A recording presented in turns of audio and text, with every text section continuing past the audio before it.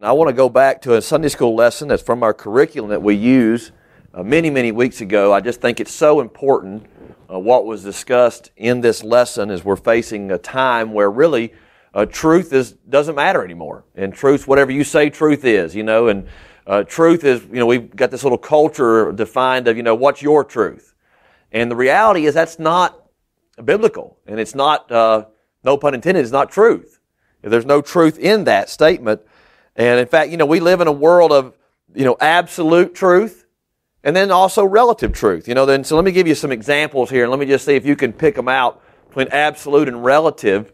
So if I said pizza is the greatest food in existence, well, that's an example of relative truth. Now, you might believe that's absolute, but it's actually relative because I may not like pizza. You may love pizza. The next person may not like it. The next person may, well, it's okay. So that's a relative thing. If I said water is essential for survival, well, that's different. That's an absolute statement. At some point, if you don't get water, you are going to die. You don't have to, pizza may not be the best food ever, but you have got to have water to live. Here's another one. Let me throw this out to you. Now, I'm not trying to get anybody upset tonight. Ford makes the best pickup trucks. That's a relative statement. Again, you may believe, no, Chris, that's an absolute one. I know Ford has the best. Okay? Another one here. It's wrong to rape or murder. Well, that's an absolute statement. We find that absolutely, God declares that to be wrong. Thou shalt not kill. Right? And so we see in the Scriptures that truth is absolute. And then there's this is, to me, is kind of a funny one. There's no such thing as absolute truth. Well, again, that's a relative statement. It's relative to your opinion.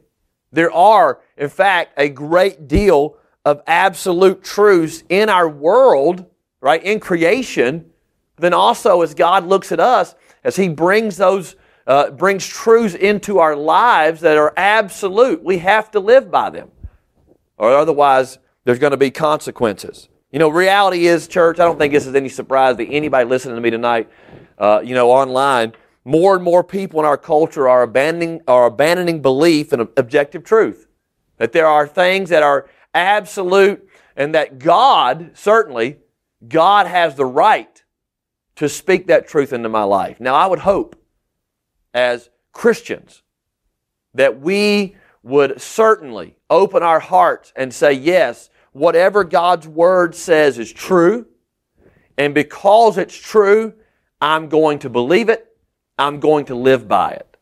I hope and pray that's our heart, but let's be honest, we know for a fact, if we'd all just be truthful, that is not the case anymore in America. That is not the case. There may be pockets of little areas and towns and communities where that may be somewhat the case, but as by and large, the 350 million plus of us who make up America in the 50 United States, what I'm saying to you that God is the arbiter of all truth. He is the one who establishes all truth. All truth comes from Him, and therefore we have an obligation to believe and follow His truth. Man, that's not reality anymore. May have been some years gone by, but 2021, that's not the case. And more people are adopting the idea, and I'm afraid it's coming into the church. We're adopting the idea that truth is relative to me. Whatever I say is true is what's true. I'm the one who decides what is true for me. Now, and unfortunately, or then it comes that, well, this person can decide what's true as long as what he says is what's true doesn't infringe upon the way I want to live.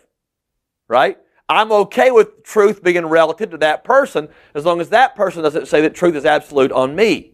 Right? You see how this is kind of a very a weird situation, because we want to be tolerant, but we're tolerant to the point as long as somebody doesn't tell me I have to do something.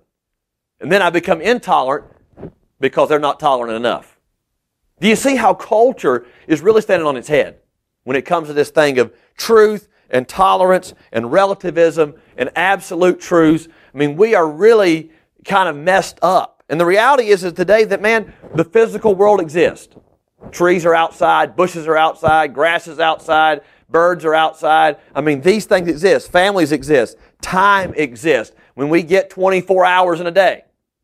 I mean, that's just the way it is. There's no changing that. You can get mad about it. You say, well, I don't like it, but it's still going to be there. Pain exists. You pinch me, it's going to hurt. I mean, that's just going to happen. All of these things exist, and they are existing in reality. We can't change that.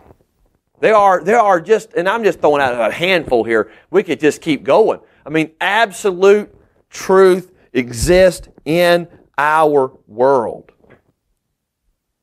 If things and people can absolutely exist, why is it that other matters, right, such as morality, such as life after death, right? How come we believe as a culture, and I'm not talking about maybe you personally, but as a culture, how come we believe we can strip those things away? Man, I'm telling you, we're living in dangerous times. Times where we think we know better than God, and we think we know better than God's Word, and we think, honestly, we know better than the generations gone before us who have believed God's Word to be true, and that have founded our nation upon these principles, and that we have seen throughout history that when cultures and societies uphold God's truth, they're blessed. But when they reject it, they decay and fall apart. And so we want to come tonight and just give two things to you really quickly about consider the source. Well, number one, I want you to see that, and I want you to get this into your heart. God's Word is always true. Always true. Now, you'll hear this statement. There's no such thing as an absolute truth. That's a lot of irony, isn't it? Ironically, that's an absolute statement. There's no such thing as absolute truth. They just made an absolute statement when they say something like that. That cannot be because you just contradicted yourself by making such a statement. And in reality, the entire universe actually tells us otherwise. I mean, in fact, if the universe did not operate under absolute truth, such as, let me just give you a few quick laws, and I'm not a scientist, okay?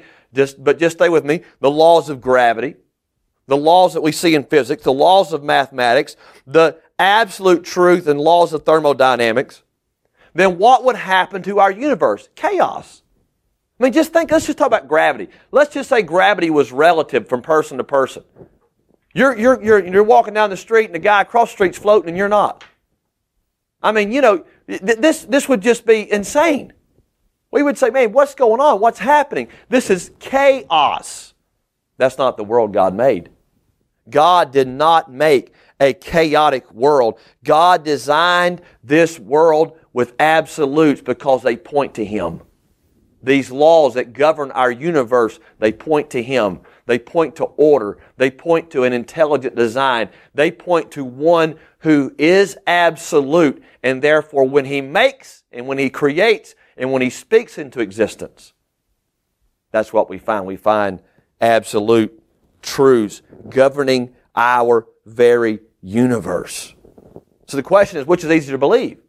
That a holy God who is absolute, made absolute laws that absolutely govern our universe and that keep it in order and keep chaos from going out, or that there was some type of chaotic, cataclysmic explosion that created everything that we see, and now somehow inside of that explosion we have order. I mean, if a Rolex factory blew up right now, we're not going to get 10,000 Rolex watches that pop out. We're going to get an absolute mess. We're going to have watch parts all over the place, and we're not going to have any Rolexes. See, explosions don't create order, right? Chaos does not bring order. And so we have to look at it as Christians that, number one, God's Word is always true. So what does God say about our world? Well, biblical creationism asserts there's a better evidence that the Creator exists and He placed these laws in motion, going back to gravity and physics and mathematics and thermodynamics, to name a few. He placed these laws in motion so His creation could be orderly and sustain itself. That now for give or take a little bit, some 6,000 years, we've seen the world basically stay in motion. Now, has sin affected the world? Of course. Has human involvement affected the world? Of course. I mean, obviously. But has a global flood totally transformed and altered the wonderful, beautiful world that God made? Absolutely. But yet, in the midst of all of that, we can still look around and recognize, wow, we have a lot of order in our world. We don't have utter chaos. And in fact, remember what we're talking about, God's Word is always true. Scripture provides authoritative testimony. And God, this is where it's important, Mom and Dad, Grandma and Grandpa. This is important that we understand this ourselves and that we pass this along to our kids. That Scripture provides an authoritative testimony of the creative work of God. Genesis chapter 1, read it. And God said, and God said, and God said. He spoke, an absolute God spoke absolute order into existence. Right? And then we want to couple that up with Exodus chapter 20 and verse 11, Colossians chapter 1 and verse 16, John chapter 1 verses 1 through 3, Hebrews chapter 11 and verse 3, and that's to name a few. Where throughout the Bible it reaffirms what we read in Genesis chapter 1. That God made everything. And what did He say? It was very good. It was very good. It reflected Him. I mean, we sing songs. We talk about the goodness of God. His goodness is upon the creative work. Now, unfortunately, sin and the fall of man and the cataclysmic global flood has certainly marred that very goodness. But it's still there. I mean, the absolute truths are governing our world. And the psalmist, if you want to go to Psalm 119 in your Bible really quickly, the psalmist, Psalm 119, let's go to verse number 89. You got your Bible open there, right in the middle of the Bible, the longest chapter in the entire Scriptures. He proclaims that God's laws are eternal. So what God established some 6,000 years ago, what He said some 2,000, and there's this little movement inside of some little parts of Christianity that we have to make sure we stamp out quickly that says, well, what God said, that was for their time 2,000 years ago, or that was for Moses 4,000 years ago, or that was for King David. That's not for now. Let me just tell you something. God's law doesn't change. It does not change. In fact, verse 89 says exactly the opposite. So anybody who says to you that, well, times are changing, so yes, that was true for Jesus, but, he lived in the first century. If he lived in the 21st century, he probably wouldn't say that. No. We cannot take that approach to the Scriptures. That's me coming with my presuppositions and my eisegesis and forcing it into the Bible. Not letting the Bible speak into my life. Not letting the Bible come into my life. I'm trying to force the Bible to say something I want it to say to approve of something I'm doing. Man, that's a dangerous place to be in. But listen to what verse 89 says. Forever, O Lord, your word is settled in heaven. Forever, O Lord, your word is settled in heaven. Go down some to verse 142. We could read, Psalm 119 is just chock full of great verses about the Word of God. But look at verse 142. Thy righteousness is an everlasting righteousness, and thy law, what we said, is truth. Absolutely. Absolutely. And because God's law is true, and because this book is true, it has the authority to speak into my life. And when I'm wrong, I don't change it changes me. Because the truth comes from the Word of the living God. It's a logical conclusion that an all-powerful, intelligent God has established absolute truth, which is where we get our general standard for morality. Right? That's where we don't have to be told certain things are right and wrong. We just have that general, even those who are not believers, there's certain things they're not going to do. Why? Because God's stamp has been placed upon our souls. And this is important that we realize this, and that, we have to make sure that we don't just let our truth in our homes, in our church, become a popular opinion thing. Well, everybody says this. Well, you know what? To be honest with you, it doesn't really matter what everybody says, because if God has said something, that settles it. Doesn't matter what Chris thinks about it. Man, Chris has to change the way he thinks. I have to have my mind transformed. I have to have my mind renewed by the Scriptures. That's why we come to church. That's why you're listening right now on Facebook or YouTube, wherever you're listening at, because you want your life changed by the Scriptures. That's why we have Awana. That's why we have Kid Church. That's why we have Sunday School. That's why FCA exists. Yes, we want to teach all parts in FCA and reading and writing and mathematics and all of that and history. But man, we want to teach that from a perspective that God's Word is true and that He is the truth. And when He speaks, I have an obligation to listen. So we're looking here that God's law that God's Word is always true. I want you to go to John chapter 8 right quick with me, really quickly. John chapter 8, and I want to just touch here briefly in John chapter 8, going over there, verse number 32. It's interesting that what Jesus, He reaffirms. He doesn't back away from the position that God is true and His Word is true. In fact, He actually said in John 17, since we're there, let's look at that verse first. John 17, sanctify. This is His prayer. He's praying this to God. God, sanctify them through your truth. Your Word is truth. Your Word is truth. So Jesus, He reaffirms that, man, it's the words of God.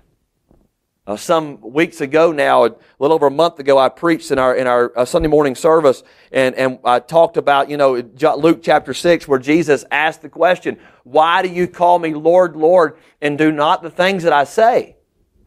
Man, if His Word is truth, why are we not obeying it? Why are we not changing our life to line up with it? God's Word is always true. Therefore, I should have the confidence and the reliability that, man, God, what He says is actual fact. And therefore, man, I've got to change my ways. I've got to change my ways. Number 2, really quickly, keep your Bible open to John chapter 8. But I want to give you number 2. So first of all, God's Word is always true. Number 2 is life and freedom are found in God's Word. So this is why this is important. Because if we don't believe that God's Word is true, and we don't follow what He says, and we don't adhere our lives to what He says, we miss out on the blessings of that. And in fact, we get the cursings. I said go to John 8, but hold your place there. I'm coming back to it. Go over to Deuteronomy chapter 30. Deuteronomy just means repetition. So here Moses is repeating all the commands of God and all the things that God expects out of His people. And he gets down towards the end there in Deuteronomy chapter 30, and he says something really interesting. Right? He's building this idea that, living your life according to what God says is a life of blessing. Do you believe that? That the best life for Chris Edmonds is the one that God lays out in His Word for me. Man, I believe that. I don't just, this is not just something because I get paid by the church. I'm telling you, I believe that the Word of God is so important that I should let it govern every part of my life. And when I am reproved and rebuked by it, I am to change. I am to repent. I am to turn. I am to make a correction in my life, to line myself up with the Word of God. Isn't that a continual journey tonight, church? Man, I'm talking about something that should consume us. That we want to continue every time the doors are open at church. I want to be there because I want to hear from God. On Monday morning, I want to open the Scripture because I want to hear from the Lord. On Tuesday, I want to get in my Bible because I want to hear from the Lord. I want my life to change. I want His truth, right? Isn't that what we're talking about? And I want the life and freedom that are found in God's truth. Look at verse 19. So this is Moses now wrapping it up. He's closing up the repetition. And he tells the children of Israel, he says, I call heaven and earth to record this day against you, that I have set before you life and death, truth And that which is not true, that which if you reject it and you live your life away from God's truth. I've given you life, pleasing God, death, not pleasing God. Blessing and cursing. Therefore choose life, that both thou and thy seed may live, that thou mayest love the Lord thy God, and that thou mayest obey His voice, that thou mayest cleave unto Him, for He is thy life, and the length of thy days, that thou mayest dwell in the land which the Lord sware unto thy fathers, to Abraham, to Isaac, and to Jacob, to give them. You know what Moses is telling us? That if you want to enjoy God, you want to enjoy Him, you want to enjoy His closeness, you want to enjoy His presence, and all the blessings that come with that. Tangible and intangible, right? The things you can touch and the things you can't touch. Because man, what does He say? Love, joy, peace, long-suffering, temperance, meekness. Against such there is no law. This is God's greatest work inside of me. And then all of the blessings of His continual presence and His continual help. But I'm telling you, Moses is saying, you have got to make a choice. I have set before you life and death. Please choose life. And what's so sad to me, church, what breaks my heart is before us as Americans for generations, we have had the opportunity to hear truth, to let truth be a part of our culture. And now, instead of choosing truth in the last 20, 30 years, we've begun to make this 40 years, 50 years, really going back to knocking prayer and Bible out of public schools. You can go back and begin to trace it. We've been on this journey of choosing death, not life, hadn't we? And I can't make, the American government do certain things. I can vote. I can be involved. I can try to be educated and be informed. But I can't make people do certain things. I can't make the public schools do this, and I can't make this school do that, and I can't make this college do this. But what I can do is I can control my own approach to this truth. As a dad, I can influence my kids. As a husband, I can influence my wife. The world that God has given me as a Sunday school teacher, as a kid church leader, as an Awana leader, I can influence the next generation for Christ and for His truth. Because that's where life and freedom are. Look at John 8 really quickly here. If we're going to wrap this up. Look at John 8. Go down to verse 31. Let's start at verse 30. As He spake these words, many believed on Him. Man, this is good news, right? So He's speaking. People believe on Him. Then said Jesus to those Jews which believed on Him, if you continue in my word, then are you to my disciples indeed. So Jesus wanted them, He expected them, if you're going to be my disciples, we'll see if you're going to follow what I say. Does my truth matter to you? In verse 32 He says, and if you're continuing my word, you're my disciples indeed, semicolon, right? Not a period, semicolon, continuing the thought. He says, and ye shall know the truth, and the truth shall make you free. And this is why this is important. We cannot stick our heads in the sand when God's truth is being disregarded. We cannot afford to continue to let God's truth be a secondary part of our lives. It's not something we just do on Sunday. It's not something that we just send our kids to Awana. Well, go learn something about the Bible. That's really kind of important. But then the rest of the week we don't even think about it. It's not something we can delegate to a certain little section of our lives. Man, His truth is what makes me free. It makes me free. It opens my eyes to a whole new world of who Jesus is and what He wants and what He blesses. He promised, I've come to give life and to give it more abundantly, church. What are we doing with it? What are we doing with His truth? Do we believe in the absolute truths of Scripture? Truth changes people. Truth changes people. I've seen it change my life. I've seen it change the lives of teenagers and young adults and young parents and kids. I've seen it transform people's lives. It can still do that because it's the truth. God's Word is forever settled in heaven. Jesus said, you're going to know the truth. You're going to continue in my Word. You're going to be my disciples. And the truth is going to make you free. Am I reading it? Am I studying it? Am I trying to learn it? Am I coming to church paying attention? Man, listen, there's a lot of distractions in there. Our phones. We come in with all this baggage. We get heavy laden. We come into church and we just sit back in the pew, or we don't pay attention. Man, I'm telling you tonight, we cannot let that continue to happen. We have got to have a revival of God's truth in our hearts because it's life. Moses said, listen, I've given you life and death. Please choose life. I've given you blessing and cursing. Choose the blessing. Jesus said, I've given you the truth, and the truth is going to make you free. Father, tonight, help us to love you. Help us to walk close to you. Help us, Lord, to live by your truth, to be people governed by your truth. Thank you for the life that I have found in it. Thank you for the freedom I've found in it. Thank you for the many, many, many, many times you've brought great change in my life because of your truth. In Jesus' name we pray it tonight. Amen.